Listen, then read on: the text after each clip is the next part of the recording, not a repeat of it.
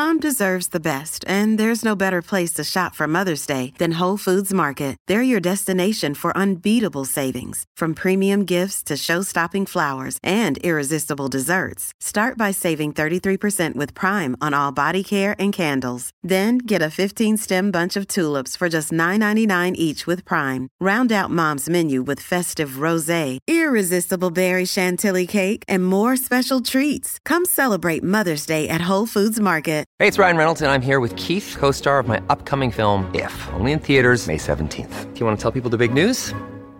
All right, I'll do it. Sign up now and you'll get unlimited for $15 a month and 6 months of Paramount Plus Essential Plan on us. MintMobile.com/switch. Upfront payment of $45 equivalent to $15 per month. Unlimited over 40 gigabytes per month. Face lower speeds. Videos at 480p. Active Mint customers by 531.24 get 6 months of Paramount Plus Essential Plan. Auto renews after 6 months. Offer ends May 31st, 2024. Separate Paramount Plus registration required. Terms and conditions apply if rated PG. Hello, everybody. This is Marshall Poe. I'm the editor of the New Books Network. NBN listeners like to read books and buy them. So we thought we'd tell you that right now, our friends at Princeton University Press are having a remarkable site-wide sale. You can get 50% off books, including ebooks and audiobooks, with the code 50, F-I-F-T-Y, at checkout until May 31. You can save some real money on Princeton University Press books. I encourage you to go there and check it out.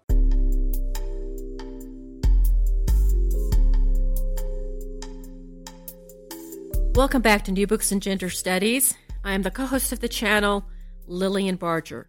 Today my conversation is with Eileen Hunt Botting, co-editor with Adrienne Burgess and Alan Coffey of the anthology The Wollstonecraftian Mind, published by Routledge. Botting is professor of political science at the University of Notre Dame. The collection presents 39 essays from distinguished scholars in philosophy, religion, literature, intellectual history, and other fields who consider the work of the 18th century British philosopher Mary Wollstonecraft. A political and moral thinker and a forerunner to modern feminism, she has not received attention on par with the wide breadth of her ideas. The collection gives a reader insight into her life, major works of philosophy and novels, debates with Edmund Burke and Rousseau, and in her enduring legacy. She commented on religion, liberalism, republicanism, moral virtue, education, women's place in society, and much more. Her ideas were known to women such as Lucretia Mott, Virginia Woolf, and Simone de Beauvoir, who found in her a source for building a modern feminist philosophy. Timely and fruitful, the Wollstonecraftian Mind provides a broad survey of an erudite thinker and a source for understanding the politics of the modern era. Here is my conversation with Eileen Hunt Botting. Now, let me introduce you to my guest, Eileen Hunt Botting. Hello, Eileen. Hello. How you doing, Lillian? Good. Welcome to the show. Thank you for sharing our thoughts with our audience. Tell us a little bit about yourself, your background, and how you became interested in Wollstonecraft. Thank you. I'm very honored to be on the Gender podcast. My interest in Mary Wollstonecraft began when I was a student at the University of Cambridge in 1993 to 1995. I studied philosophy there, and one of my teachers was Silvana Tomaselli, who at that time was beginning her edition of A Vindication of the Rights of Men and A Vindication of the Rights of Women by Mary Wollstonecraft. Quentin Skinner had commissioned this edition for his Cambridge Texts in the History of Political Thought series, which is quite important and influential in my field, political theory and the history of political thought. And that fall of 1994, Silvana gave a series of lectures on Mary Wollstonecraft. And so I had a rather unusual opportunity as a young scholar, which was to study Wollstonecraft intensively in her context for about 3 months. And that's an unusual opportunity in higher education. Since I've become a professor, I occasionally teach courses that incorporate Mary Wollstonecraft, but usually I teach Wollstonecraft alongside a whole slate of 18th century thinkers, or I teach her in the context of modern political thought, say from Hobbes to Marx. But it's rare to have a whole course devoted to Mary Wollstonecraft. And that was the gift I had when I was a student at Cambridge. And from there, I was hooked. I was completely smitten with Wollstonecraft and everything that she represents for the history of feminist ideas. So how did this collection come about with your colleagues?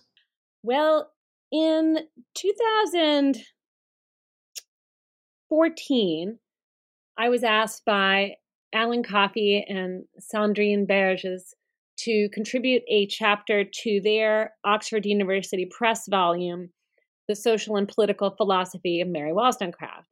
And I contributed a chapter on Mary Wollstonecraft's theory of children's rights and how her theory of children's rights bears on her account of animal ethics.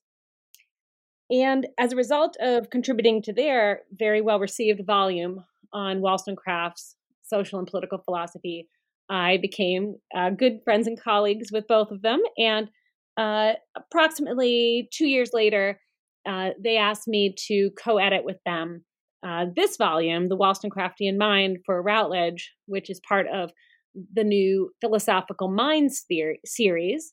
And we were very excited to be asked to edit this volume for Routledge because the Philosophical Mind series places Wollstonecraft exactly where she belongs in the canon of the history of philosophy, which is between Rousseau and Kant.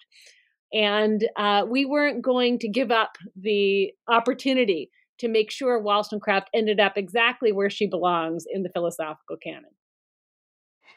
Okay, so some of the listeners are not even going to know who Mary Wollstonecraft is. Can you tell us a little bit about placing her historically, when she lived, who was she, and why should we care about her ideas? Well, Wollstonecraft is one of the philosophers and feminists who's had the most interesting of lives. She was born in 1759 in London, in Eastern London, in what was known as the Garment District at the time. Her family was descended from a group of textile manufacturers who had actually done quite well. Her grandfather had been quite wealthy and had bestowed upon his son, her father, a fair amount of wealth. But her father was a drunk, a wife abuser, and an all-around irresponsible human being and bad father. And he wasted that fortune, and he subjected Wollstonecraft and her siblings to a tumultuous childhood in which they moved quite a bit around England and really left them with very little economic or emotional stability as they moved into adulthood. She had, however, a remarkable intellect. I personally think that she was a genius because she had little to no formal education. She was taught mainly by tutors that she sought out herself as a young woman. She was always a woman of faith. She was Christian. She was raised in the Anglican Church. And she always sought out the tutelage of Protestant ministers. And she was very lucky to have a series of men who were ministers in the church who took an interest in her in developing her intellect. And so from a very early age, like her late teenage years onward, she was able to study theology, to some degree philosophy, literature at a very high level as a result of having this series of male ministerial tutors that she arranged on her own, which shows really what a intellectual drive she had to succeed in life and to rise above her less than auspicious circumstances as a young woman who had been raised in an abusive, economically downward mobile family. In her late 20s, she began to publish, and her first book was called Thoughts on the Education of Daughters, which comes out in 1787. And this is a treatise on female education, And it contains the seeds of many of the ideas that she develops later in her most famous book, A Vindication of the Rights of Women, which comes out in 1792 and launches her really into a career of international fame. Now, tragically, of course, she died at the age of 38 in 1797, just 11 days after giving birth to her daughter, the future Mary Wollstonecraft Godwin Shelley, the author of Frankenstein. So her life is interesting on multiple levels from a gender studies perspective. She herself, as a young woman, overcame many obstacles to intellectual and academic and writerly success. She published some of the most important books in the feminist tradition, including A Vindication of the Rights of Women from 1792, and her final incomplete novel that was published posthumously, Maria or the Wrongs of Woman, which is often described as the first feminist novel. And then third, to top it off, she gives birth to none other than the author of Frankenstein, which is rightly understood as another one of the first and most important feminist novels. Okay, let me ask you about Wollstonecraft's education. As you're talking about, it was sort of ad hoc. She kind of did it herself with help from other people that she sought out.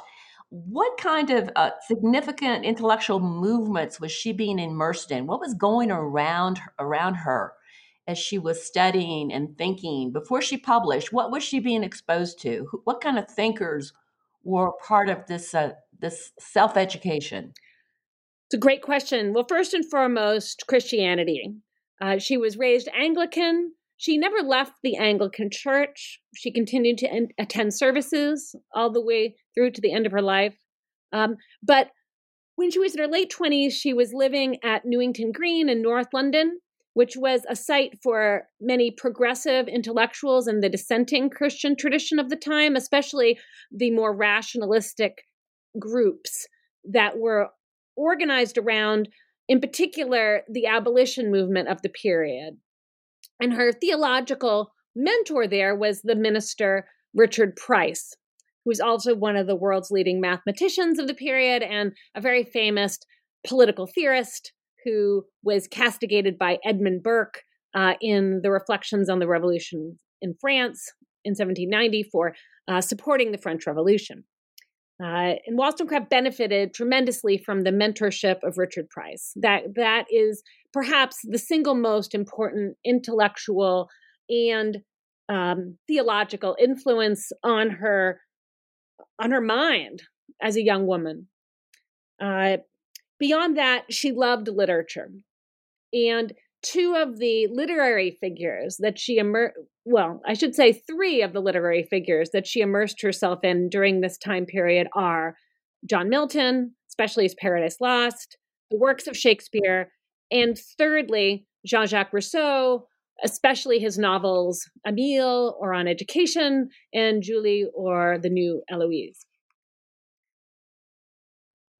So, of her major works, I wanted to know, we know A Vindication of Rights of Women. Lots of people know about that work. What works have been neglected? Well, the first work, Thoughts on the Education of Daughters, is one that is usually only mentioned because it was her first. But when you take a closer look at that first book, you see there's a lot going on there, especially if you're interested in gender studies. There's a whole chapter devoted to dress, the question of how girls and women ought to dress. What's the most moral way to conduct yourself when it comes to fashion? And it's a really interesting question. It may seem superficial at first, but when you read the chapter, especially in the context of her later works that are generally understood as feminist or proto-feminist, you start to see that even as a very young woman in 1786, when she was writing this book, Wollstonecraft had a strong sense of how important embodiment is, how important public presentation is, how important seemingly superficial choices like what we wear, says about who we are and how other people will interpret us in society. And she took a hard line. She thought that in general, women were going down the wrong path in life, largely because of the way they were presenting themselves in public. And she thought that women of her time could take control over their public presentation and their embodiment in public space by taking control over the way they dressed. And she herself advocated for in the book and in the earliest portraiture we have of her for women to adopt a more simple, plain style of dress. If you look at her earliest portraits, she typically wears dark clothing, blue, black, green. She wears, rather than pastels or lace, she prefers pinstripes. She always preferred to wear a hat or some sort of simple bandeau to tie back her hair, which was never done up in tight curls, always more loose and natural. If she used powder for her hair in a portrait, it was very light. It was not overdone. She typically represented herself in what I would say gender fluid terms. There's a way in which her earliest portraits done by artists such as John Opie and John Williamson show her to be someone who was already aware of the need for women to navigate a new space between accepted gender norms of femininity and masculinity. And she knew this perhaps as early as 1787, when she was, I would actually push back even further. She knew this as early as 1786, when she was writing Thoughts on the Education of Daughters.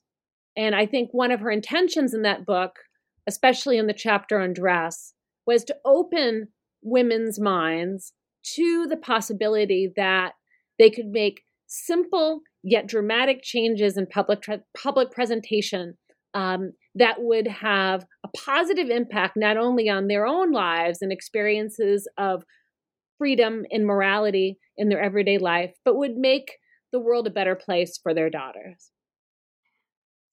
So in the study of Mary Wollstonecraft, it seems like, is this volume that you've put together with your colleagues an attempt to correct a deficiency? Has she been neglected? Is she not been given the place in philosophy? And I'm talking philosophy broadly, not just feminist philosophy, but in a bigger context. Has she been neglected in some way? I think in philosophy, for sure. Like I mentioned earlier, the way I became exposed to Mary Wollstonecraft in any rigorous sense was in a philosophy course. But in some sense, that was serendipity, because Silvana Tomaselli is a very unique kind of philosopher. She's a philosopher who also studies the history of political thought, who's deeply interested in literature, and she brought a broadly interdisciplinary and humanistic approach to the study of Mary Wollstonecraft. And that's unusual. It was certainly unusual 25 years ago. It's still unusual now to some degree. We believe this volume, in its interdisciplinary approach to the study of Mary Wollstonecraft within the philosophical canon, sets up a new methodological model for how we ought to be placing Wollstonecraft within philosophy going forward. And if I might just give you an overview of the book and how it's structured, we have it structured in 5 parts.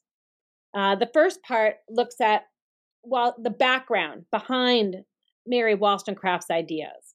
And so the purpose of this section is to show that prior to Wollstonecraft, there was a lot of important philosophical groundwork to be kind of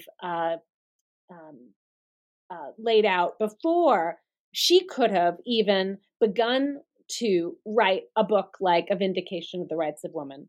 So we begin with a chapter by Karen Green on the defense of women, which is also known in the scholarship as the Querelle des Femmes, a debate on women and the equality of the sexes, which had been going back in European philosophy to France in the early 1400s, when Christine de Pizan wrote books such as The Book of the City of Ladies.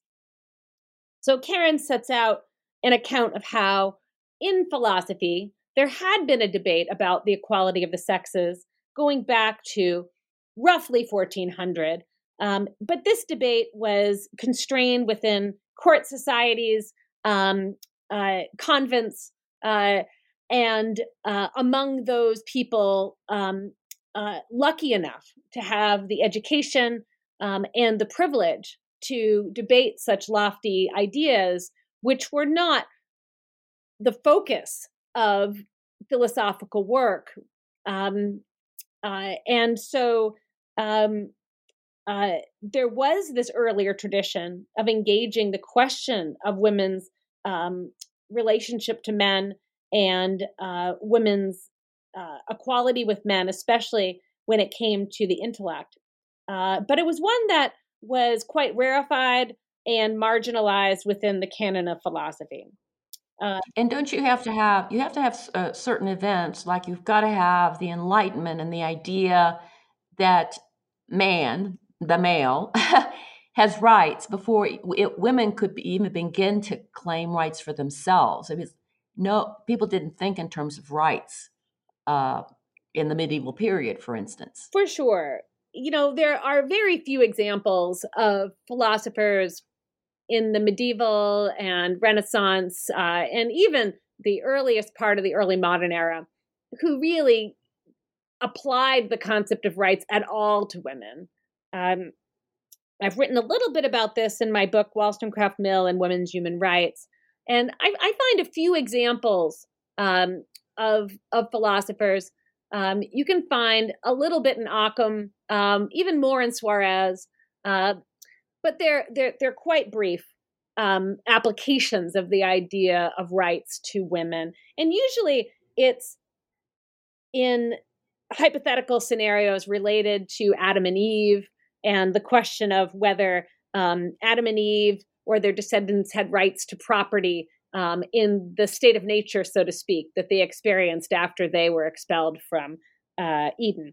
And so when you see these medieval and Renaissance and very early modern discussions of rights in relation to women, they're highly abstract. They're not very political, and they tend to be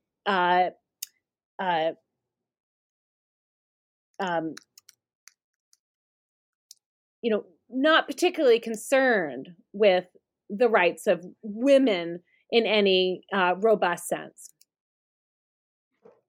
Okay, so this collection that you have here, like you said, it's divided into 5 parts, and there's a part where we get into the interlocutors, the people that she was debating with, either in print or in real life. I don't know if she ever met these people, but can you talk about some of her debates, like with Rousseau and Kant and Burke, especially Burke? We know about Burke.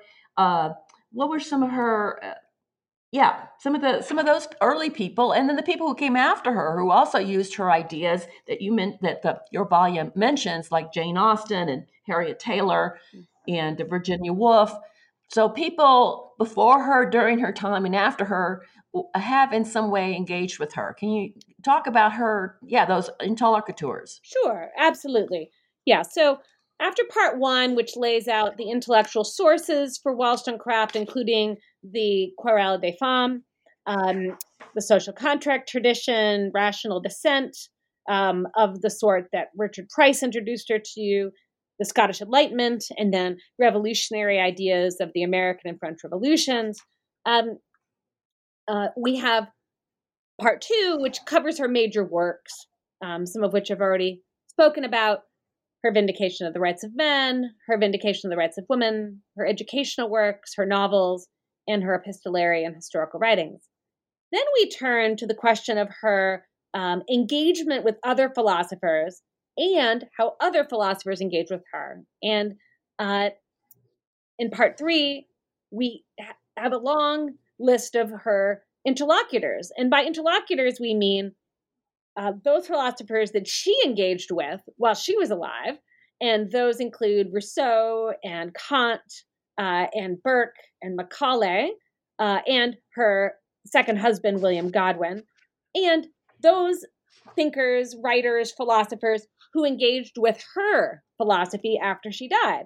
And those include Jane Austen, Lucretia Mott, Harriet Taylor, John Stuart Mill, Virginia Woolf, and Simone de Beauvoir. Now, this list was not meant to be comprehensive. It was meant to actually give people more of a sense of the milestones in the philosophical dialogues that generated Wollstonecraftian thought. So Wollstonecraft had many more interlocutors than we list here, but these we feel for the philosophical canon are the most significant. So the interlocutors that she enjoyed the most during her lifetime in philosophy were certainly Rousseau and Burke, I would say. But one thing that this book does nicely is it brings Kant into the conversation. It's been acknowledged for many decades that Wollstonecraft read Kant, especially his critique of judgment. She was well aware of his aesthetic theory, and she engaged it a bit in the notes to what would have become the sequel to A Vindication of the Rights of Women had she lived a longer life. But there hasn't been a lot of philosophical scholarship on Wollstonecraft's reception of Kant. And so Leon Carlson did a wonderful chapter looking at the ways in which Wollstonecraft engaged with Kantian ideas, especially philosophy of history. And so I think that scholars will find that chapter of great use because it is giving us a window into Wollstonecraft as a true 18th century philosopher engaged in many of the same questions that Immanuel Kant was, including what is the nature of human progress and how should we respond to seismic political events such as the French Revolution, as we're thinking about the way that politics should evolve going forward towards more Republican/democratic regime types. And finally, aesthetic questions that I think are quite pertinent for gender theory, questions of the definition of beauty, and whether beauty should be understood in, quote, feminine terms, unquote. So I find that Leanne's chapter is one of the more revolutionary in the whole book for the good work she did to recover Wollstonecraft's philosophical relationship to Kant. Now, how was she received at her time? In her time, how was she viewed? What was her reputation and her reception? Yes, thank you. That's a great question. She was reviewed quite positively from the beginning. There's been a tendency in past scholarship on Wollstonecraft's reception to, I think, overplay the negative reviews. Those of us who are academics know that it should be expected that you will receive criticism once you publish something in the public sphere. I think I read recently some writer who said that you shouldn't publish anything unless you expect to be criticized. And I agreed with that point.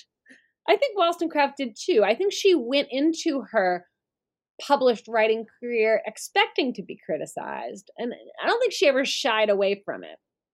That said, if you look at the things that reviewers and critics said about her, in general, they were quite respectful of her intellect and her intellectual contributions. I recently edited for Bloomsbury Philosophy a book, Portraits of Wollstonecraft, which offers a kind of global reception history of Wollstonecraft from 1785 to the present. And I went back and I reread most of the early reviews of all of her major published works. And I looked at her reviews not only in London, where she was based, but in France, Spain, Germany, the United States, and even Jamaica. And I read those reviews, and I was struck by how positive they were overall, even if they offered slight criticisms or were maybe surprised by how confident she was as a female critic of leading philosophers such as Jean-Jacques Rousseau and Edmund Burke. Most of her reviewers left their reviews on a note of respect. Respect for her as a woman who dared to engage some of the greatest minds of her time, dared to engage some of the most vital political debates of her time, especially in the wake of the French Revolution.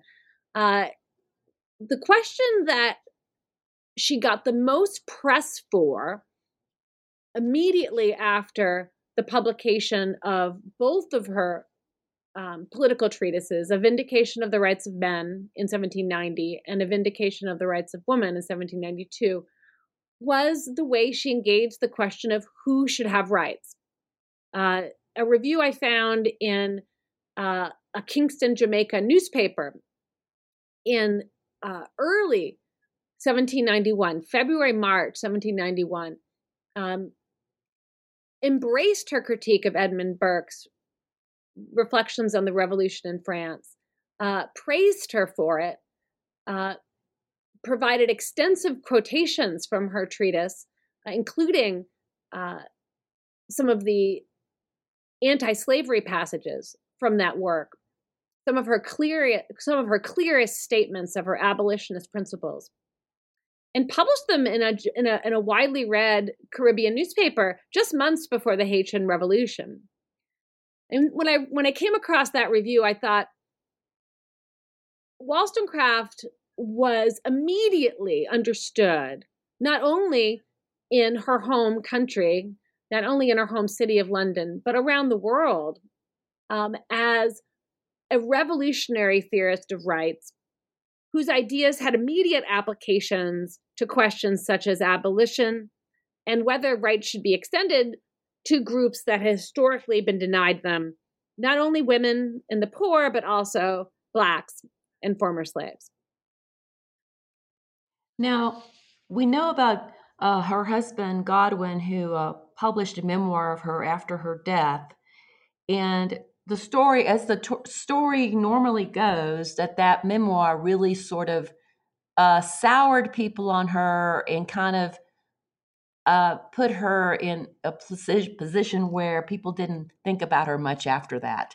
Can you talk a little bit about the impact of Godwin's memoir, and was it as significant in really halting interest in her, or is that just not true? Mm-hmm. Well, this is the big question I've been working on for about 20 years now, and I can say with confidence that this is a myth that needs to be busted. The myth is that when Godwin published his memoirs, it meant the end of Mary Wollstonecraft's reception, because it certainly initiated a scandal, especially in her home city of London.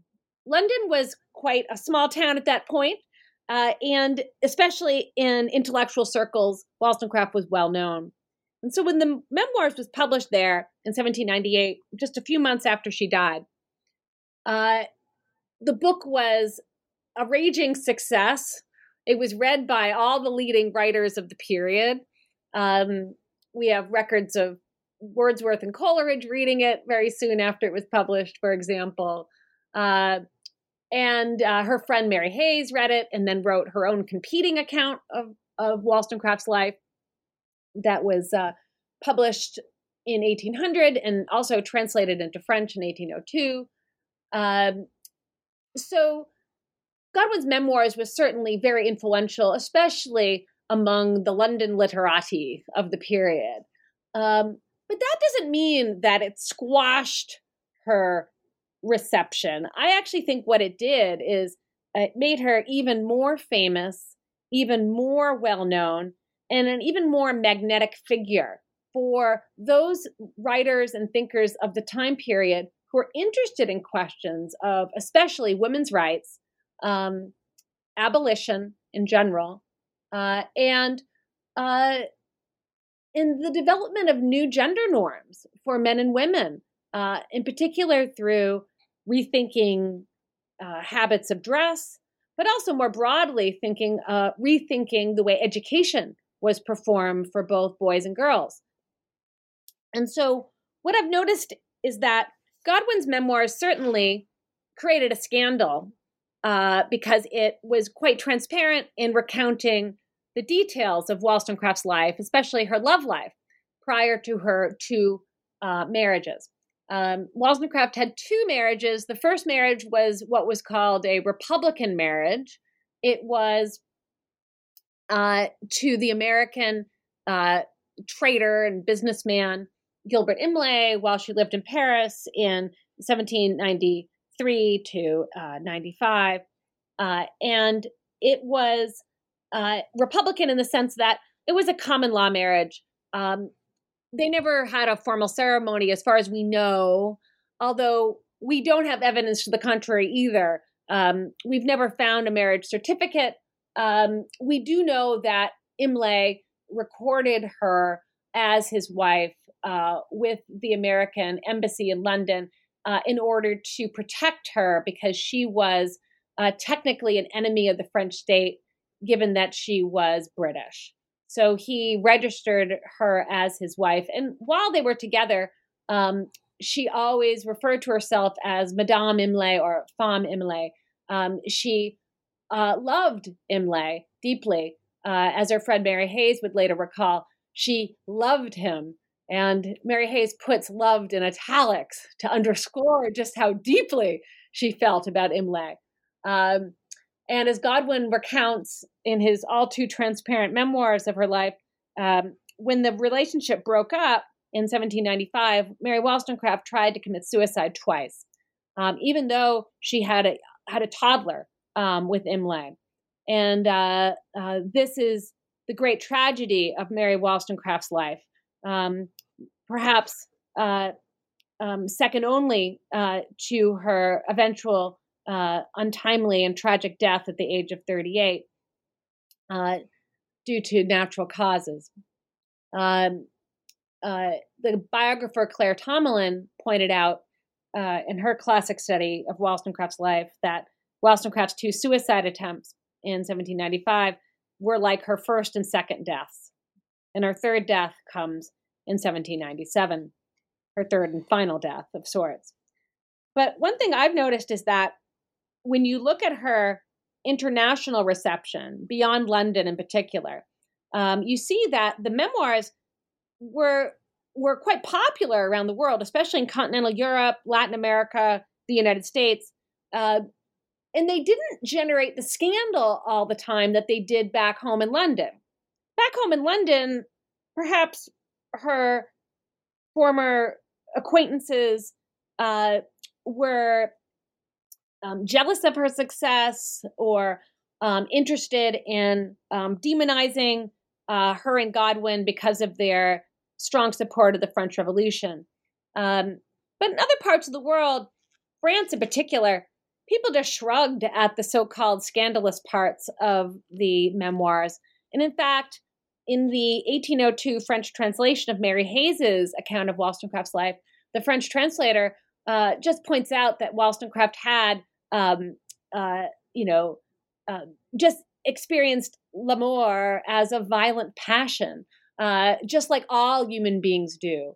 So in other words, from the French perspective, Wollstonecraft was not extraordinary or different or scandalous for her experiences of love, but rather all too human for them. How do we see Wollstonecraft's influence on people like Jane Austen and Lucretia Mott? That's one of some of the essays in the book. Can you talk a little about how her ideas flow into Jane Austen, for instance? I would like to know more about that. Mm-hmm. Yes.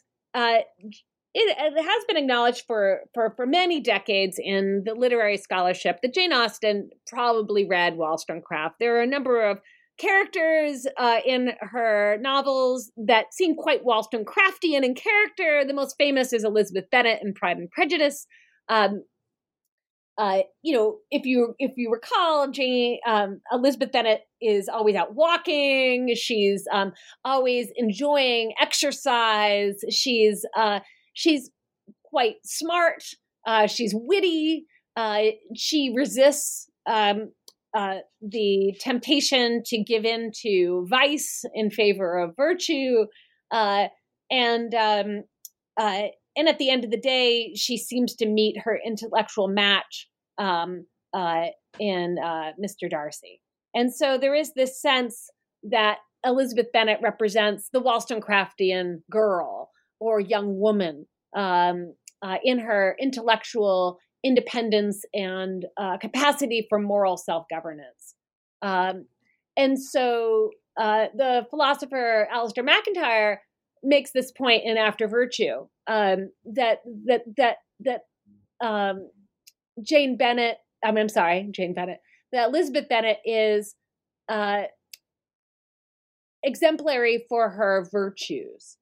And MacIntyre compares Jane Austen with Aristotle in the way that she depicts characters like Elizabeth Bennet.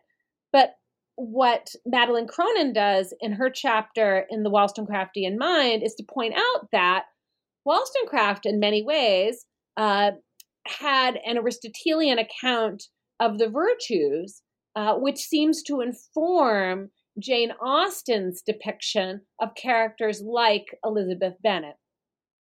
So if you read chapter 7 of A Vindication of the Rights of Women on modesty, you'll see that Wollstonecraft defines modesty in Aristotelian terms. This is a point that Sandrine Berges has made in some of her philosophical writings on Wollstonecraft. Wollstonecraft defines modesty as a mean between two extremes, and modesty is not a sexual virtue as it is currently understood in the late 18th century, but rather a mean between being arrogant and too humble. And modesty thus emerges for Wollstonecraft as a kind of sober self-judgment. And this kind of sober self-judgment allows people, whether they're women or men, or whatever social status they may have in society, to exercise prudence in how they relate to other people. And this is the kind of virtue we see characters such as Elizabeth Bennet exemplifying in Jane Austen's novels. So what this book, The Wollstonecraftian Mind, does, especially in the chapter by Madeleine Cronin on Austen, is to show how Wollstonecraft influences Austen, interestingly, through her feminist appropriation of Aristotelian ideas to develop a new model of virtuous, independent, morally responsible modern womanhood. Now, we know Wollstonecraft in terms of feminist philosophy. Has she received recognition beyond feminist philosophy? And I'm talking about political philosophy writ large. Is she counted in, or is she just sort of like, oh yeah, that's the feminist, bring her in?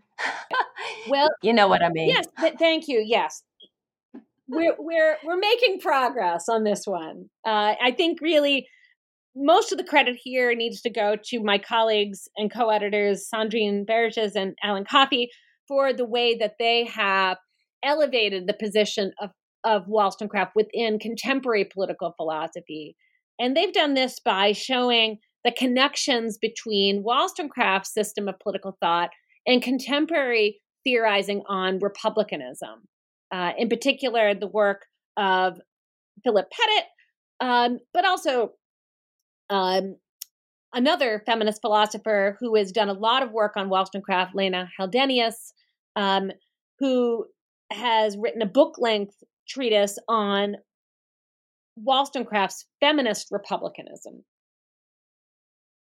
And what Lena and Sandrine and Alan have done in their scholarship on Wollstonecraft and republicanism is to show that just like contemporary political philosophers such as Philip Pettit, Wollstonecraft was concerned with theorizing freedom as a form of non-domination. So freedom isn't simply being free to do whatever you want. Freedom is, in fact, a deeper experience of a lack of domination. And so what would it mean, Wollstonecraft asked, for women to lack the experience of being dominated or subjugated? What would it mean for women to experience freedom as the absence of domination, not simply the absence of obstacles to getting what they want in life, right? Or the granting of particular opportunities to participate in society and politics, such as the vote, but rather a deeper and richer experience of freedom, which is one in which we're not overpowered, dominated, subjugated, made to serve others, treated as mere toys and tools for male pleasure and power. Earlier, you brought up the figure of Lucretia Mott, and you asked what was Wollstonecraft's impact on her, this leading American Quaker women's rights advocate of the 19th century. And one thing that Mott took from Wollstonecraft was the idea that women shouldn't just be treated as the toy of man. And Mott would often use that phrase, the toy of man, which she derived from Wollstonecraft's Rights of Woman, in her own speeches on women's rights in the 19th century. And I think in the feminist thought of Lucretia Mott and Mary Wollstonecraft, we find this concern that society and education and politics had been set up in a way up to that point so that women were just seen as mere instruments or toys to please men. And that was their only value was derived from their ability to please men. And Wollstonecraft and Mott wanted to move away from that purely instrumental view of women's value, and give women equal moral status alongside man. So I think that in contemporary political philosophy, we're beginning to recover Wollstonecraft, especially for the Republican tradition, which is concerned with theorizing freedom as non-domination. But before that, we had a tradition of reading Wollstonecraft as a harbinger of liberal feminism as well. And this is an important philosophical tradition for many reasons. But in 2020, we need to be mindful of one of the most important achievements of the liberal feminist tradition, which was to give women suffrage in the United States in 1920 and in many more countries around the world in the 1920s and early 1930s. And so liberal feminism is usually understood as concerned with the equality of the sexes, vindicating the equality of the sexes, at least on a moral level, and going from a moral level to a juridical or political level. And so Wollstonecraft is widely understood as a pioneering figure in the development of equality or liberal feminism, oriented around the political realization of men's and women's equal status as civic actors. And suffrage is an important piece of that puzzle, but many other rights also come into play. And one thing that the 19th century women's rights advocates like Mott did very well was to highlight how important it was for women to have a whole slate of rights that enabled them to act as civic equals alongside men in society. In other words, the vote would never be enough you would need a whole slate of rights alongside the vote in order to enable women to function as equals alongside men in society and politics. And so Lucretia Mott, Elizabeth Cady Stanton, Susan B. Anthony, Harriet Taylor in Britain, John Stuart Mill in Britain, advocated for a range of rights for women. Many of them were concerned with violence against women and preventing domination of women in the family and in marriage and through sex in particular. All of them spoke out against marital rape.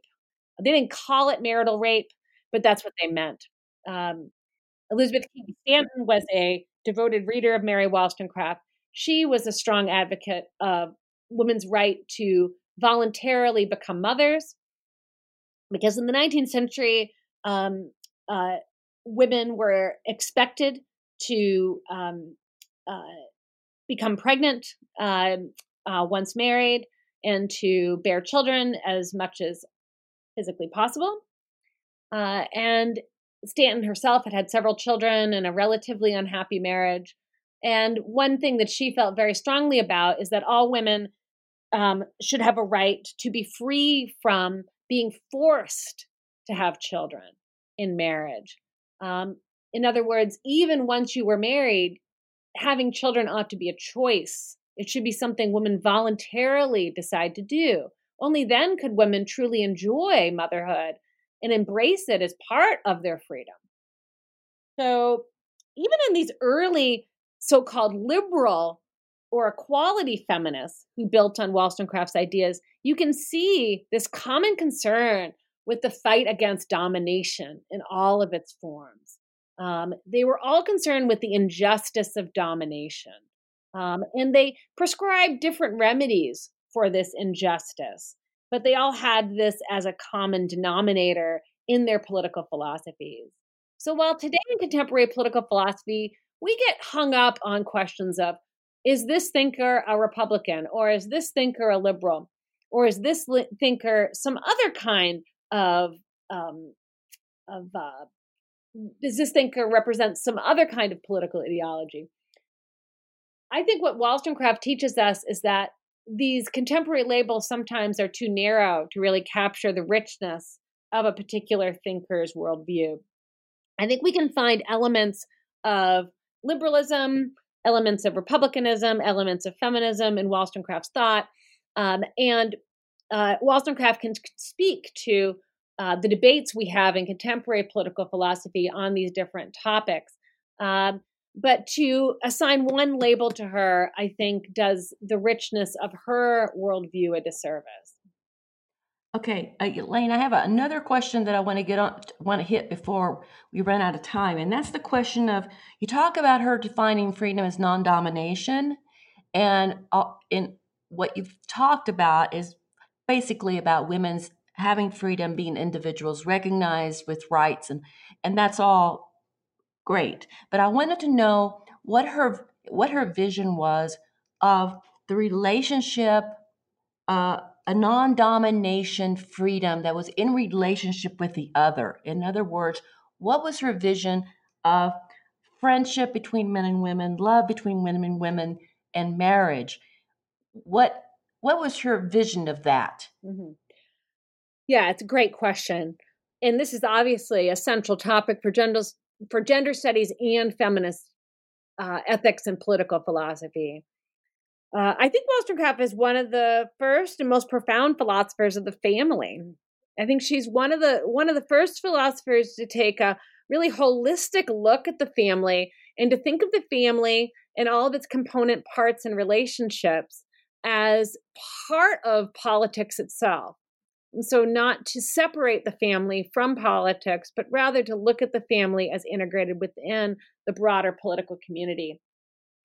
And I think for that reason, I think she can be a wonderful resource for feminist philosophers today. Her own view was that the family ought to be as egalitarian as possible.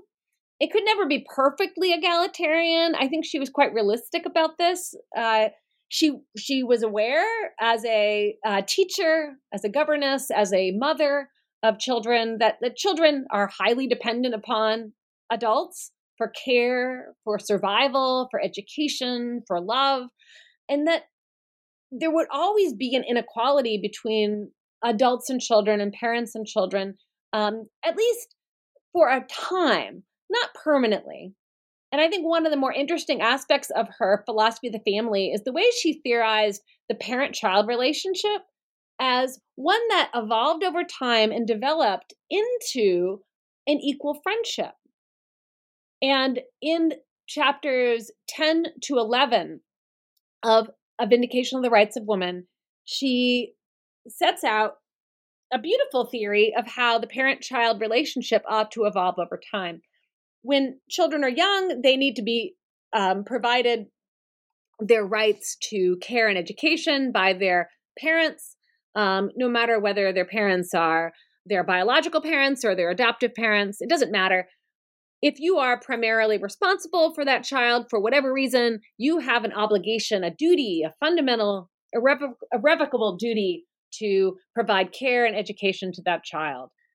When that child grows up and matures into adulthood, there's a moment when parent and child ought to be equal. When the child has been raised properly to go into adulthood with the kind of emotional maturity and gratitude that we all hope our children acquire, that child ought to look at their parent as an equal. And they ought to feel freely that they would like to be friends with their parent and vice versa. And so she hopes that when we all enter into adulthood, we will freely choose to befriend our parents and to respect them as equals for the remainder of our lives. And that when our parents are old and need our help, as we needed their help when we were young, that we will freely choose to care for our parents in their old age. And so there's this wonderful image of the parent and child relationship beginning on a slant where the child is at the bottom and the parent is at the top of the slant. But that slant gradually turns so that it is so that both parent and child stand on an equal platform in the child's early adulthood. And then eventually the slant turns again so that the child is in the position to care for the parent when the parent needs that care in their old age. So Wollstonecraft's general theory of the family is that it ought to be as egalitarian as possible and should enable egalitarian, respectful, moral relationships between parent and child, between husband and wife, and between siblings as much as it is practically possible in this world. So can you talk a little bit about her view of marriage and her view of how people should enter into marriage, how people should leave a marriage? Can you talk a little bit about that? You know, we use the term free love, which, people don't really understand what that means because they think the worst. But, instead of being married for compulsion or for economic reasons or arrangements, that it should be strictly a love relationship. How does she line up with that? Yes. Well, as I mentioned earlier, her first marriage was technically a Republican marriage or a common law marriage, and in which both parties had the freedom to exit at any time. And that's what her first husband did. Imlay just left her for another woman. He fell in love with somebody else, an actress, and just left her behind. It was really cruel what he did. She was deeply in love with him. And he left her behind in France with a baby in the middle of the coldest winter on record. She at one point thought she was going to die. It was so cold. I mean, she actually made plans for her baby to be cared for by another family. She was so convinced she would die. And that time in her life is absolutely heartbreaking because she soon after that point, she attempted suicide twice as a result of feeling abandoned by her first husband. So Wollstonecraft knew firsthand the danger and risk that a woman of that time took when they married for love. But she also knew the danger and risk women took when they didn't marry for love, when they married because the marriage was arranged, when it was arranged for primarily financial purposes, whether that was in a family from a lower class background or whether that was an aristocratic family. Marrying out of pure financial interest often led to loveless marriages that were abusive or neglectful or just intolerable, and it was very difficult in that time period for anyone to get a divorce in England. It was even difficult for people in the aristocracy to get a divorce. Although one of her closest friends, John Opie, the painter who painted her twice and painted the most famous portrait of her hanging in the National Portrait Gallery, that was done just a few weeks before she died in 1797. It depicts her pregnant with Mary Shelley. John Opie had just been divorced in the year 1795, the same year that 1796. He had just been divorced in 1796, the year after Mary Wollstonecraft split with Gilbert Imlay. And I think one reason why they bonded as friends at that point in their life, and one reason why we get such a beautiful portrait of her from him in 1797, is that I think they really understood the pain of going through a divorce in that time period. It was absolutely devastating. It was still socially taboo. Whether you were a man or a woman, it was not easy. And so Wollstonecraft had quite a realistic and painful experience of the difficulties of marriage and divorce or separation. And she dramatized these difficulties in her final novel that was left unfinished upon her death, Maria or the Wrongs of Woman.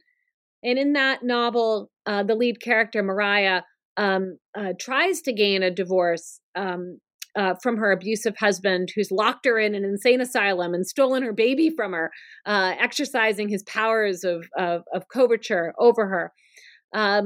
And she still fails to get a formal divorce from him. She gets at best I think what was called a separation of bed and board. In other words, she gets permission to live apart from him, but does not get completely freed from his legal power over her. And but at the very end of the novel, she left a few endings. We don't know which ending she would have chosen had she lived and finished it. But one of the endings in the novel that she drafted was quite poignant. She has Maria rescued from an attempted suicide by the servant Jemima, who had attended to her in the asylum. And Jemima reunites the revived Maria with her infant daughter. And then the three of them leave the asylum together. And most feminist scholarship on the novel for many decades now has pointed out that this is, in many ways, the imagining of a new feminist form of family life, one in which women take control over the family through their friendship or bond with one another over the fact that they have been oppressed in past patriarchal forms of marriage and family life. Jemima and Maria thus represent a new kind of marriage. Some scholars have even called it a lesbian form of relationship, even though that sexual dimension is not explicitly expressed in the novel. And they model a new all-female family. And they go off with the female infant and presumably start a new life together. So I think in her last novel, we see Wollstonecraft imagining a way out of the prison or asylum of patriarchy that involves female solidarity. It involves women helping other women through their friendship. In particular, friendships built on the experience of hardship, hardship that arose through these women's experiences of the injustice of patriarchal society. Okay, we're just about out of time here, and I wanted to ask you one more question just briefly. What did you and your colleagues hope that your book, your collection, a wonderful collection, will do? Well, we hope it'll put Wollstonecraft on the map in philosophy in particular, but we also hope that it will show that Wollstonecraft is relevant for a variety of fields. Anyone who does feminist theory, anyone who does gender studies should take a look at this book. The last 2 sections of the book are almost exclusively on Wollstonecraft's legacies for feminist philosophy and gender studies. In some way, shape, or form, each chapter addresses Wollstonecraft's multifarious legacies for theories of gender, feminism, and conceptions of womanhood from her time to ours. Well, thank you so much, Eileen. And thank you to our listeners for tuning in to another edition of New Books in Gender Studies. This is your host, Lillian Barger.